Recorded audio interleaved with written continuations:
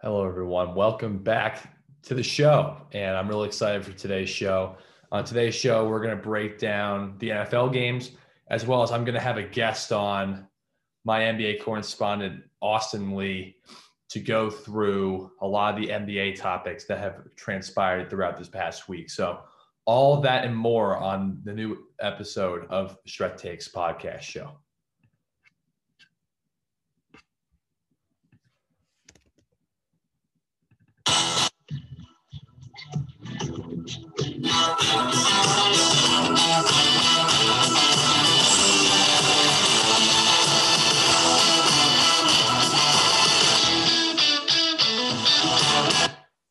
Welcome back to the Shred Takes podcast show. Glad you guys can join me back on the show, and I'm really excited to go through the different topics for today. Before I jump in and talk a little bit about NBA with my buddy Austin Lee, who's going to be joining shortly, on the first segment of the show, I'm going to break down some NFL. And what that basically entails is going through some of the marquee games, explaining what the teams that are not favored to win those games need to do in order to win, and talk a little bit about what this all kind of means for the NFL generally. So going through all this kind of stuff, what I am going to talk about specifically is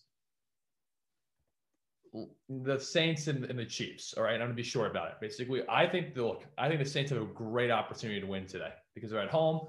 They have Drew Brees coming back, and I think they have the element of surprise with Taysom Hill. Now, everyone's kind of sucking up to Taysom Hill a little bit, but I think the fact that he's an element of surprise, the fact that he is so versatile that he can do different things on the football field, you can put him in when you're in a close game that you're winning scenario, because he takes care of the football. He can run and eat up clock that you're going to have a lot of time in possession. The big thing with the Saints today, their defense has to be on point in how they're going to cover Tyreek Hill. They can't let him get behind the defense. They got to double team him at the point of attack. And then Travis Kelce, obviously they have to know where he is too. Now, are they going to completely neutralize the Chiefs? Probably not, right? I mean, I think it would be, smart to pick the Chiefs in this one. I'm actually going to pick the Saints because I think the Saints element of surprise is going to surprise a lot of people. And I think the Chiefs, even though I think they are the best team in the NFL, I think that their lack of urgency will catch up to them at some point. I think this game will be it. I think they're going to end the season 14-2, so I think they're going to be perfectly fine. But that's where I kind of go with that with them, because I think that they have great potential, but I think their big problem is their lack of urgency. And I think the Saints' strategy can work really effectively for this team going forward. Now I want to break down the Giants and the Browns, okay? And this is a pivotal game for both teams, but this is really more pivotal, I would say, for the New York Giants. If the New York Giants win this week and Washington loses, they get first place again. And is there a chance they can do that? Sure, there's a chance. If they have Colt McCoy in there, they beat Seattle, right? And games that they haven't been favored to win necessarily this year, they've actually played pretty well. And where I see that they can be successful is making Baker Mayfield uncomfortable, right? He's not a guy that scrambles outside the pocket like a Kyler Murray that can make things really difficult for the Giants defense. The Giants are really good against pocket passers based on just look at like Russell Wilson. Russell Wilson, while he can scramble, he's more honed it into the pocket, and that's going to cause a lot of problems even with Baker Mayfield. I think Baker Mayfield is a pretty good athlete. He's more of a pocket passer. And also, again, he's a guy who's inconsistent. While he's had 2 incredible weeks recently, I think that, the Giants can actually do some really good damage defensively on him. However, I think that the Browns do have a little bit too much trouble with the running game. And I think, the running game, the Giants actually are better against the run than the pass. So the Giants actually could have a chance to win this game at home if they come out ready to play. They don't turn the ball over. They make smart decisions. They go through the running game, and they stop the Browns running game, right? Because the play action for the Browns is so deadly that if you basically do not allow the Browns to run the football effectively, you actually are going to negate a lot of things they do very well, because their running game leads to the play action, which is really effective for Baker Mayfield. And I think the Giants have a chance today to really disrupt that. Do I think it would be smart for a lot of fans to pick the Browns? Sure. But I think the Giants have a chance in this game because of the fact their defense is really good. And I think that Joe Judge will find adjustments in order to give Baker Mayfield different, tougher options and not just let them run the football the entire game. We'll see what happens, but that's where I feel about that. Now, I'm going to talk about the two games I just saw yesterday. Let's start with the Bills beating the Broncos, and let's talk about the Packers beating the Panthers yesterday. And so here's what I kind of learned about both teams yesterday, to be honest. I learned about the Bills is that the Bills are for real, and I've said that for a couple of weeks now. I think the Bills have proven a lot, and I think the big thing with them is if you watch them closely, what they do really well is have a lot of weapons that Josh Allen now is accurately throwing to. Their defense is getting better and better each week, and especially against the run. And they only held Denver to 19 points. And Drew Lock only threw for 4 yards in attempts yesterday, while Josh Allen just played a great game again. And if they continue to go down this road, they can actually be very dangerous. Now, like I said, had the highest ceiling of also getting to the AFC Championship game, but also losing the first round, because it all depends on how Josh Allen plays. If Josh Allen is playing like he's playing right now, an elite level quarterback, I think that they can actually make a run, because I think that their defense is getting good enough. I think they have enough talent offensively to stay in games and be in some sort of shootout. But it's all going to depend on if Josh Allen is accurate, takes care of the football and that kind of stuff. Which, yes, last 4 or 5 weeks, he's done a tremendous job. The Packers played very bad yesterday, but still came out with a win, which shows, Aaron Rodgers did enough to win, right? Didn't make any mistakes, but didn't throw it for a ton of yards. He was kind of anemic yesterday. But Aaron Rodgers still had the ability to not throw interceptions, which is something that I think he's a little better at right now than Patrick Mahomes. Patrick Mahomes is phenomenal at it. You look at this, like the Panthers don't have a great defense, and the Packers probably didn't come out ready to play yesterday. They still won 24-16 without Aaron Rodgers having a phenomenal game. And that just shows you they gave the ball to Aaron Jones a lot. He was successful, right? So the Packers are still, I think, a for real team. I think that they will get the 1 seed in the NFC. And I think that that's going to help them out a lot, because, again, winning in Lambeau is really difficult to do. Seattle saw it the hard way last year. I think it's going to be very difficult for that to actually happen. And that's where I kind of feel there with that. Now, I also want to talk about a little bit about some other games that I'm looking at today. I think that are key headline games. So let's look at Seattle and Washington. Let's look at Tampa Bay and Atlanta. And then let's look at Miami and New England. Okay. So who are my predictions? I think Miami's going to beat New England, because I think Brian Flores' defense and his knowledge of Bill Belichick will help out, because I think he's actually done the best job ex-Patriot. He's the ex-Patriot coach I've seen recently. I think their defense is good. I think Tua doesn't make mistakes, even though Belichick has a really good record against young QBs. I think that the problem with the Patriots is their offense is just so anemic and just doesn't really do anything that effective, because Cam Newton can't throw the football that well, and the running game is only good for so long. I think that against especially a team that's been second in the NFL in points per game allowed, especially also they're a team that doesn't turn the football over, I think Miami's going to win a close one, but I think Miami's going to win that game. Now, Washington and Seattle, if Washington had a more comparable quarterback in terms of taking care of the football, I think they would win this game. But I think they're going to lose, because I think Dwayne Haskins will turn the football over a little too much against Seattle. And I think that they'll lose this game by a touchdown or 10 points, because I think if Dwayne Haskins is not right now ready for prime time yet. I think he has loads of potential, but he does have a tendency to turn over the football way too much.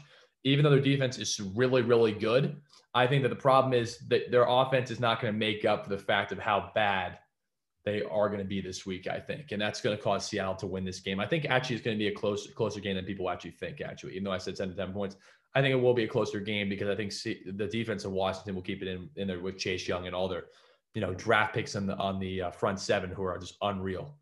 Now, the last one I want to talk about is just Tampa Bay, Atlanta, right? I think Tampa Bay is going to win this game pretty handily today. And people are going to say that because Atlanta has a phenomenal offense, right? But Atlanta's defense is terrible. But Atlanta's also played really bad the last couple of weeks. So I think Atlanta's kind of falling apart a little bit. I think Tampa Bay is going to be fine. And I think Tampa Bay is going to come out and win this game today by at least 2 touchdowns.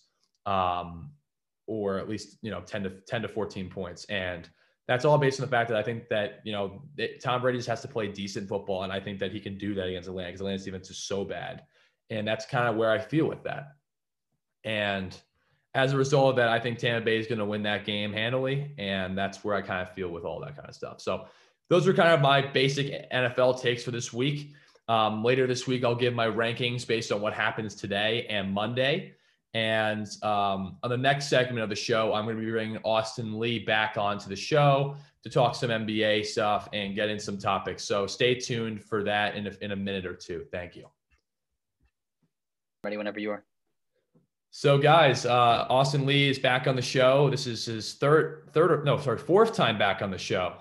So he's my NBA correspondent guy, because this guy, even though he swims at Amherst, is a big time NBA fan. So Austin, to jump right into it, man, I just wanted to hear your reactions to first the Giannis Supermax deal and the Paul George Supermax deal. Maybe, why one deal is better for the NBA over another, why one deal made more sense. In my opinion, the Giannis deal made a lot of sense because Giannis's future, you can bet on that more because he's 25. He's got a lot of room to grow.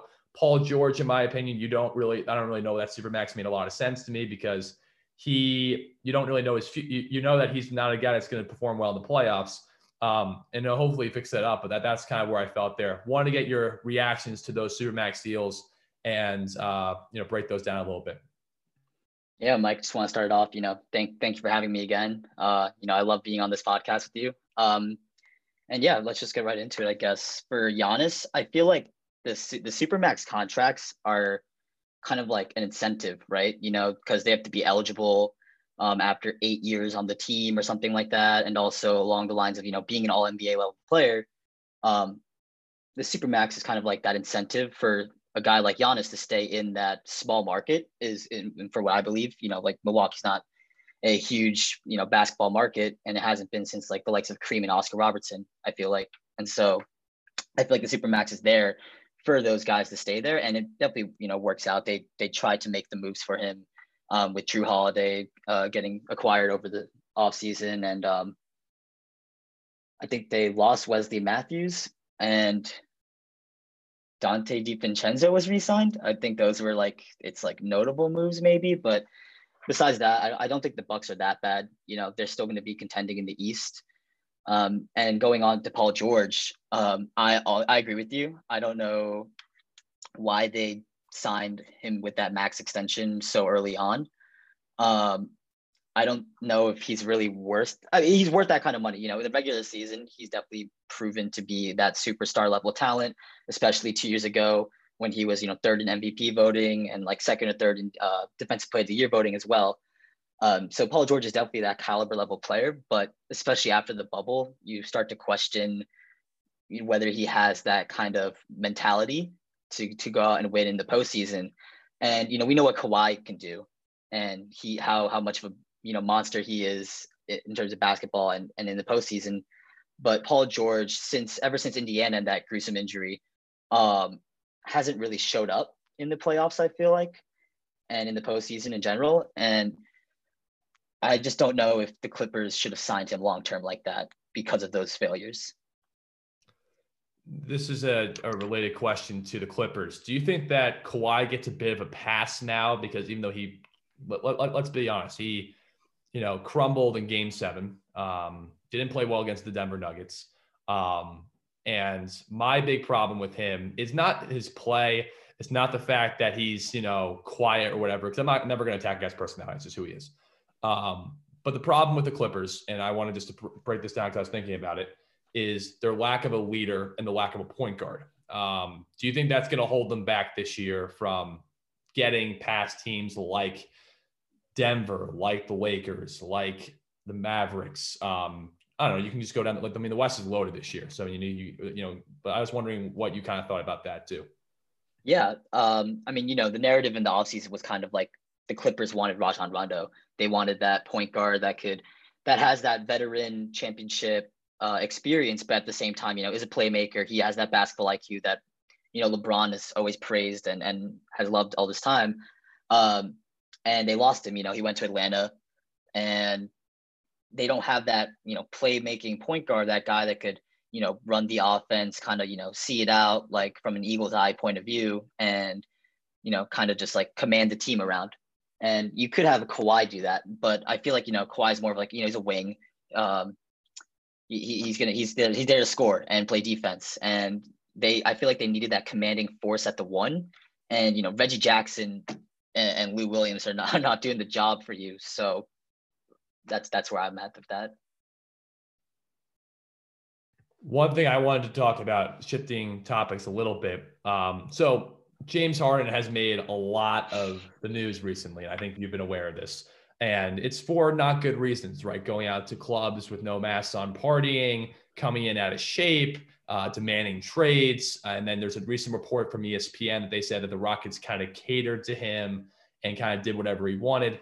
So my initial reaction to it is that, Harden needs to hear the word no. There needs to be some sort of accountability there, because with him right now, he thinks he can do whatever he wants. There's no repercussions. And the reason why with him, it's more of a big deal compared to a guy like LeBron or Kevin Durant is because LeBron and Kevin Durant have won championships, and Harden hasn't. He's in the biggest moments of his career. Let's just look at Game 7 against the Warriors in 2017, 12-29. I mean, last year in the playoffs, he actually did it okay, except that Game 7 against the Thunder that they won. He played really bad. I mean, he wasn't the reason they won that game, even though he had that great defensive stop. He was not the reason. Lou Dort, a guy who we didn't even know existed half the year, completely outplayed him for that game. So I was wondering what your thoughts about James Harden. Do you think that, Houston should look to trade him, or do you think that Houston should just be like, no, you're not leaving and you have to go do your job? Yeah, I'm with you. I'm kind of on both sides with that, because on one end, he is under contract, right? I mean, he's signed with his name that he's owned by the Houston Rockets technically. But on the other end, I feel like there is player empowerment, and players do have a choice in where they want to be and where they want to go. Because if James Harden doesn't like the Houston Rockets, he doesn't have to do well for the Houston Rockets, because no matter what, he's getting that money. He's getting paid that money no matter what. And so I think that Houston should look to trade him. They just need to be careful in terms of value, and getting the maximum amount of value for the superstar level talent he is. I think James Harden, when it's all said and done, even, without rings, fifth best shooting guard all time, honestly. I think he really is that good.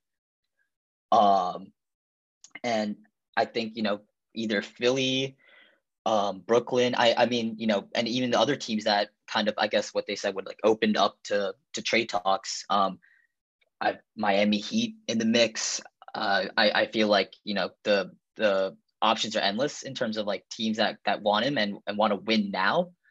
It's just a matter of who they're going to have to give up and what pieces Houston wants in return for the superstar James Harden. See, I think that's fair, and I think that argument makes a lot of sense. But the problem with Harden is there's not a lot of places he fits well. And my argument with that is with Miami, right? You would probably have to give up Hero and Bam Adebayo for him. And I think those guys are better in Miami. I think Miami's team is perfectly fine the way they are. Actually, I had them going to the Eastern Conference Finals or even winning the East this year. So it's a pretty, that's how much I believe in the Miami Heat, because of the culture and the team they are. Right. I think Harden would, mess that up to an extent, because you have to be willing as a team and other superstars on the team to live with the fact that he dribbles 15 times between his legs and shoots 15 to 23s. And you have to live with that. Right. I'm not denying that he can't score points. I mean, I know that, but my problem with him is more the fact of, his fit, and the fact that it's not a good look right now to go out partying and come in 15 pounds overweight and having Kendrick Perkins calling you the version of him. So, I mean, that's not good. And I was wondering what you kind of thought about that, because, while I understand that, his offensive value, like you're saying, is great, his lack of leadership and his lack of winning intangibles, and I think this is his style play, I don't think works for a lot of teams. But I want to hear if you disagree. No, yeah, going into that, I 100% agree with you. In terms of Miami Heat, we know the culture there. They come into practice early to get their fat percentages checked. They're a team that is known to be that grind culture. And James Harden, I agree, would absolutely not fit in there. And so that's also a part of it. He doesn't fit into many teams, and that's definitely a reason as to why Russ builds this team culture of grinding. and James Harden is kind of just left in the dust. I think they did give him too much leverage in terms of, while I do agree it is his own fault, because he makes his own choices. I do also want to hold like the coaching and also the higher ups and management also accountable, because they're the ones that are also letting him do this kind of stuff.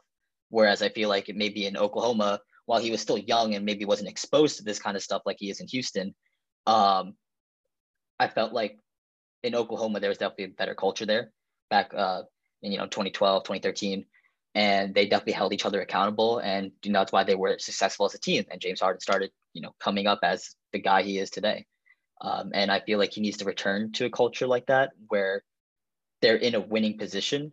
A couple of years ago, I felt like that was the case because he was in great shape. He was doing the things he was in his MVP year, and with Chris Paul, and they were in the postseason actually doing pretty well. Of course, going up against a great team like the Golden State Warriors, they fell in Game 7. But I feel like if James Harden can return with the coach and the management that could hold him accountable and say, hey, like, we need you to stop doing the partying, we need you to be safe. We need you to be you, and be ready for the postseason when it comes.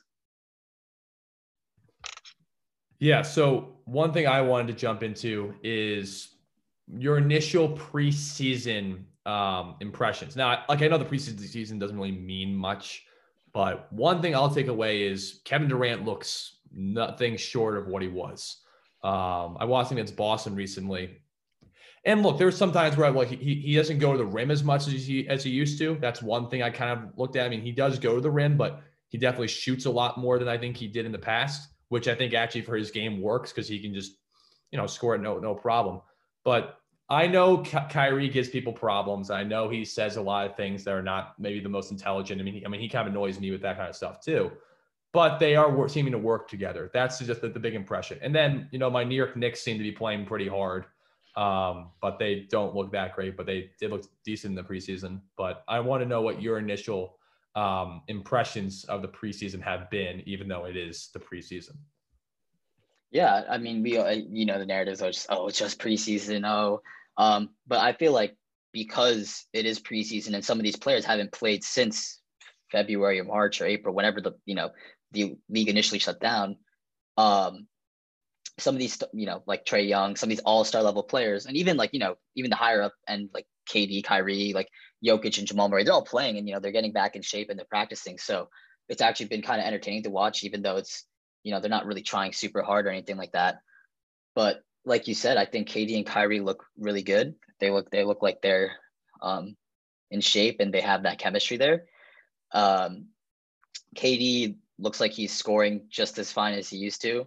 I mean, obviously teams aren't clamping down as hard as they would in the regular season, but he's still looking good. He looks light off his feet. And I think the league should be scared because, KD is back. Second best player in the league is coming back. And also Kyrie, I know that people give him a lot of hate for what he says and the things he does. I mean, it is a little sus, but I feel like his game speaks for himself.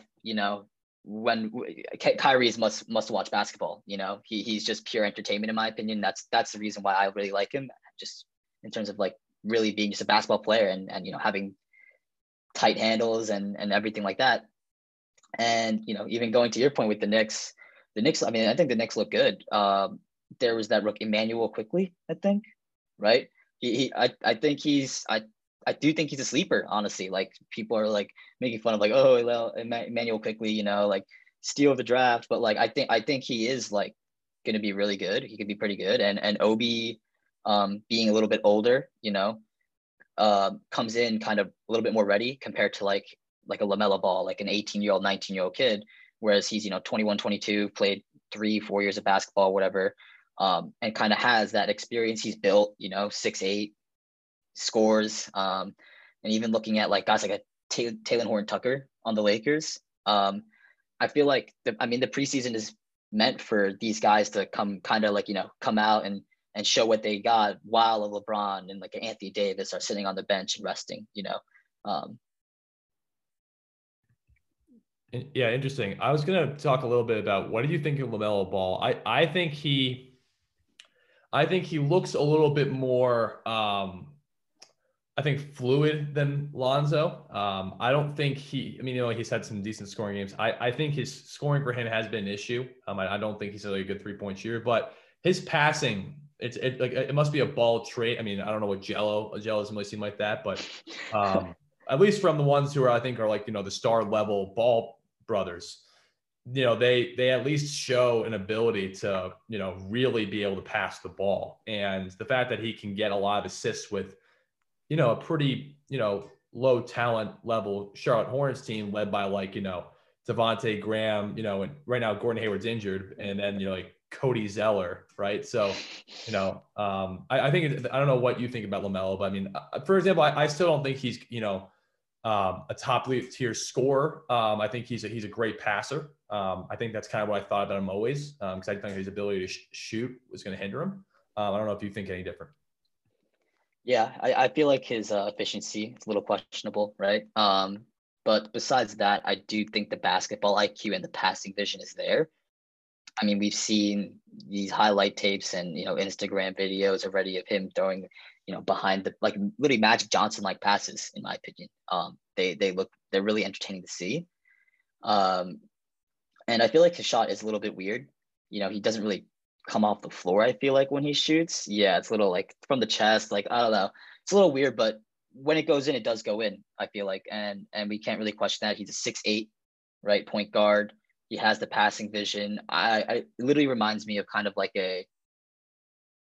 Magic Johnson, but without, probably not as great, obviously. But the passing vision is there. The basketball IQ is there. And I do think he is better than Lonzo. I'm also not a huge fan of Lonzo. I'm kind of biased against him, but I think LaMelo will be. I think he'll be befitting of the 3rd overall pick in the draft. I think he's that good. Last thing I want to do about preseason, someone else that's impressed me a lot based on how much better conditioned he looks. Zion looks a lot better based on the first 2 games I've seen. Now, granted, I know he was going against like the 2nd and 3rd string guys the other night, but I mean, he in his first preseason games, he's had 25 or more points. And, you see more of what he is. I think with the Pelicans last year, they really just kind of used him in pick and rolls, post-up situations, which, again, very effective for him last year. But he was out of shape most of the year. Wasn't there a lot of the time. You right. See he looks in better shape, at least from my opinion. I mean, he's still big, but, his handle looks really good. I mean, you can see more of that stuff he did at Duke. And I think that's where I think Stan Van Gundy is trying to lead him, like, defense, but like use him as a small ball 5 when Steven Adams isn't in there. I don't know what you have thought about the Pelicans with understand Van Gundy and Zion. I think I like the way he's having this team play so far. Oh yeah. I mean, all those points you just talked about, I 100% agree with. Zion, I think something that's underrated about him is his fluidity in getting to the basket. His handles are kind of crazy. The way he's able to control that ball with such a big body and, going in, weaving in and out between like 3 defenders trying to get to the basket. He's just able to worm his way in. And I think that's something that goes underrated with him. We look at last year, the small sample size that he played, pick and pop situations in the post, pick and roll, just doing what he does, just kind of like there. But I feel like now with Stan Van Gundy, he's able to utilize him more, especially because we know Stan Van Gundy is a very defensive minded coach as well. And kind of, I feel like him and Steven Adams in that court it's a scary duo, and they're both very strong, and I feel like it's gonna be a very commanding defensive force. Last thing to wrap up here, what do you think? I just heard you told me the news today, but Rudy Gobert's recent deal with the Utah Jazz. What do you think that means? Like, it doesn't surprise me that they invested in him because he's such a great shot blocker. I think Utah, for example, for how, discombobulated they were last year, how dysfunctional. I'm not blaming that on Quinn Snyder at all, but they were dysfunctional last year. They definitely underachieved expectations. But then in the bubble, they should have beaten Denver. I think everyone, Denver obviously did the best thing they had to do in those first, those next 3 games. But I think Utah, defensively still has a lot of potential. I think Donovan Mitchell continues to look better and better every year. But how do you feel about, the fact that they invested in Gobert kind of, right now? And do you think that's going to impact their relationship with Donovan Mitchell at all, or do you think they're just going to be like, all right, we'll sign him down the road, no problem? Yeah, I think it was a good investment. Utah knows that with Donovan Mitchell also signing the contract extension this past summer, along with, the great class of like, Tatum and Bam and Brandon Ingram too. I think that, those guys are all-star level players, great players, all signing that contract extension. I think Rudy Gobert, knowing that Donovan Mitchell is there to stay for, I think it's 5 more years, knows that going forward that, oh, this is a long-term thing.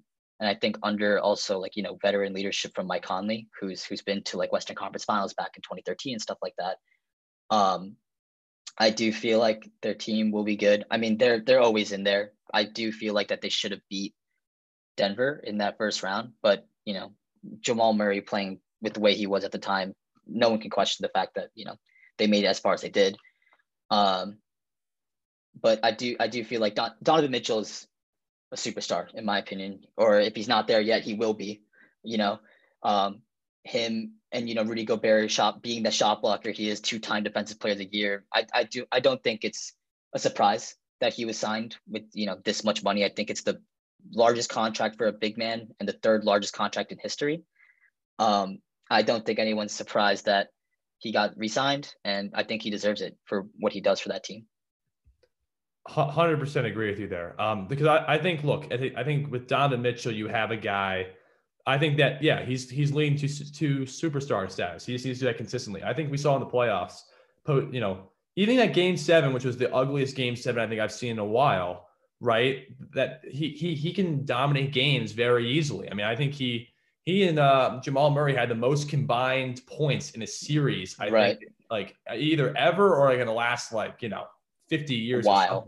Oh, wow. Yeah. Yeah. So the one thing I was thinking about too is like you need a guy who's going to protect the rim, number one. But what Rudy Gobert also does really well, he's a great finisher off pick and roll, and he's a great rebounder. I agree. And that's one thing, especially when you're going against the Lakers, you're going against the Clippers. I mean, they have Serge Ibaka and Zubats. But I'm talking more. Let's take more about the Lakers and the Nuggets, right? Because you have to have someone that's going to make things tough on Jokic, right? The Lakers have Marc Gasol that, he's old. He, at least from a physicality and smartness standpoint, can make things somewhat tough for Jokic. It's hard to make, if Jokic looks really good right now because he's just, Jokic's big problem is being in shape, and I think he's really addressed that now. I think he's in phenomenal shape right now. Yeah. He's in phenomenal shape. And Denver, for me, actually, I have them going to the Western Conference Finals again this year. I do too. I do too. Even though they lost Jeremy Grant, I think their big thing is I think that Michael Porter Jr. is going to take a step up. I think Bol has looked very interesting in preseason. No one talks about him. I think they can utilize him in different ways. Not because he's an incredible offensive talent, but because he has so much, mobility at that size. You can put him in at the 3, 4, and 5, and I think he can disrupt a lot of things for you. Stretch and he can space the court for a guy like Jokic who's the point forward. Jamal Murray is also going to take, I think, the next step up too. And I think the reason why I'm saying Gobert is important for that is because Gobert does a lot of really good things in terms of just like making things difficult for a guy like Jokic. You saw in that Utah series, Jokic struggled with Gobert because Gobert's really long, he's athletic, and Jokic lives on his strength and his skill, right? Jokic can he doesn't really dunk that easily. So, right. So I was wondering, I mean, I went on that little tirade, but I was wondering again, like, I know you're a big Nuggets fan. We talked about this before, or I mean, at least like, no, you're not like your favorite team, but do you like, what they have brought? So do I. So I was wondering if you kind of like who on Denver besides the guys I just mentioned, like what do you think is going to make them, make or break them this year? Take that next step to get to that Western Conference Finals, make it tough for the Lakers again. Or just be that, like the Trailblazers, that 1-year wonder kind of team that's always going to be a playoff team, but never really get to that level again. Yeah. Let me just look at their roster real quick. Okay. So, I mean, looking at the players, I think they still have Gary Harris, right? I think people forget to mention him all the time. I think they still have Will Barton, right?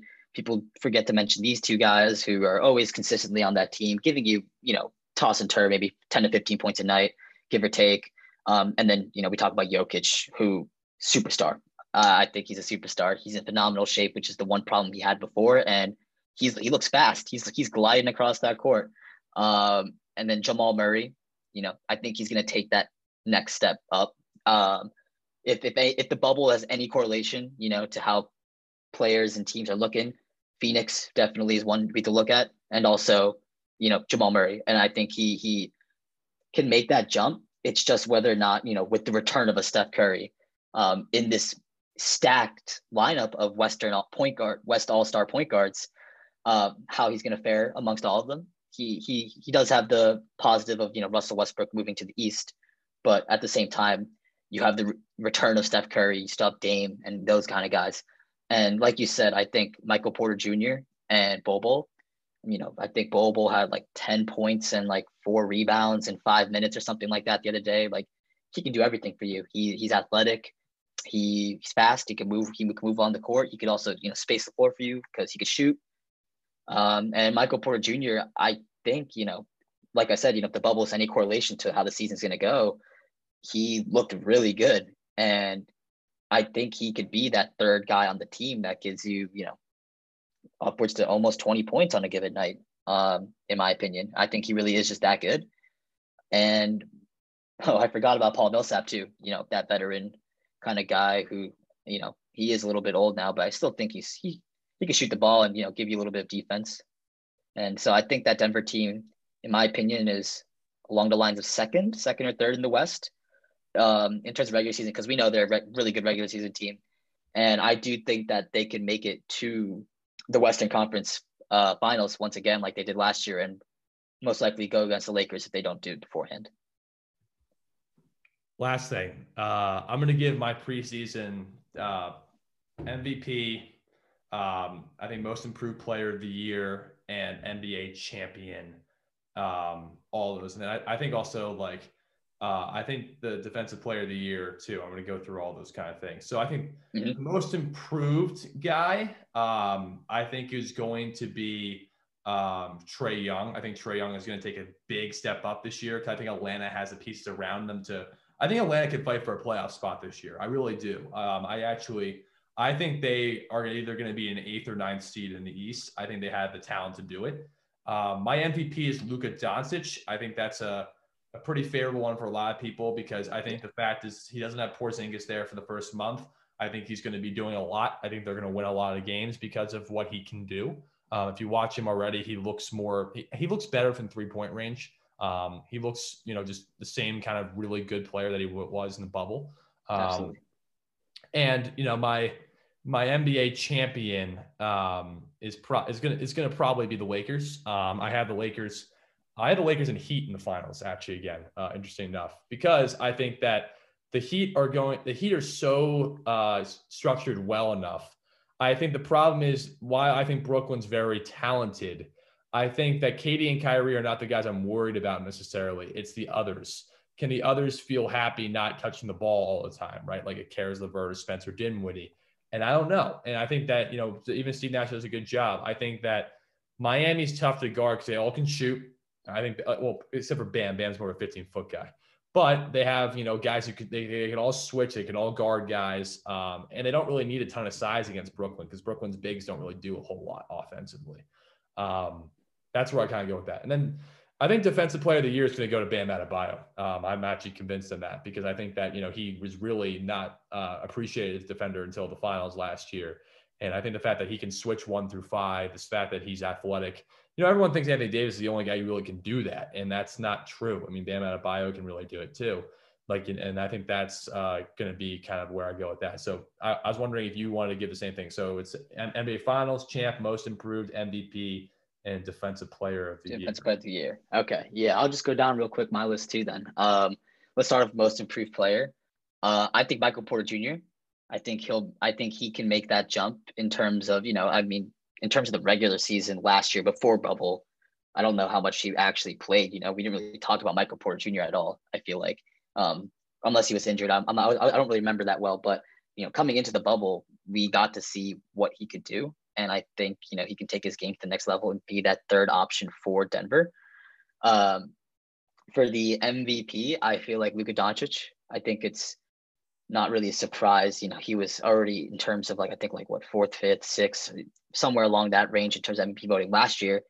I think he literally could be a candidate for most improved player also. Like, he's just that good, and he's just slowly and consistently improving at that rate. In terms of shooting, like you said, I think he looks just as good. He looks the same as before, but better in terms of shooting efficiency wise. He looks good. And I think when KP comes back, they're going to be a deadly duo together.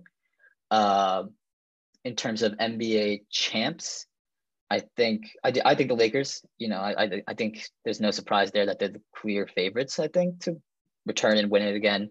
They literally got rid of Dwight Howard, JaVale McGee, Rondo, Danny Green, but then in return got the first and second place Sixth Man of the Year candidates in Montrezl Harrell and Dennis Schroeder, and then Wesley Matthews.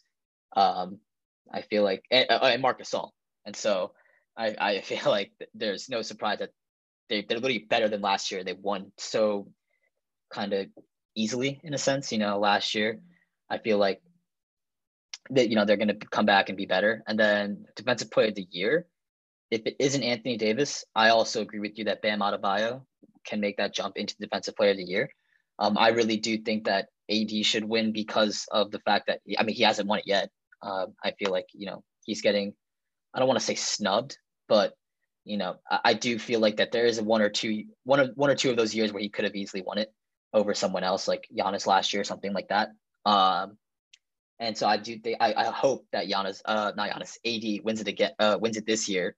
But if it isn't him, I do think Bam Adebayo will make that jump. And the Heat as a defensive presence, because, it's so hard to gauge how good a player is defensively because the numbers don't really tell, besides the blocks and steals. And so I feel like Bam Adebayo, even like maybe like a Ben Simmons, maybe like a point guard, winning defensive player of the year. We haven't seen that in a while. I feel like those two guys could really make a splash in terms of that award just because what they do. Ben Simmons in terms of steals, and Bam Adebayo just everything what he does, blocking everything. Yeah. All right. Well, Austin, thank you again for joining the podcast for the fourth time. And I always appreciate your insight. I know the viewers do too. So Thank you again. And I'll have you back on again soon. Thank you. Thank you. Thanks for having me, Mike.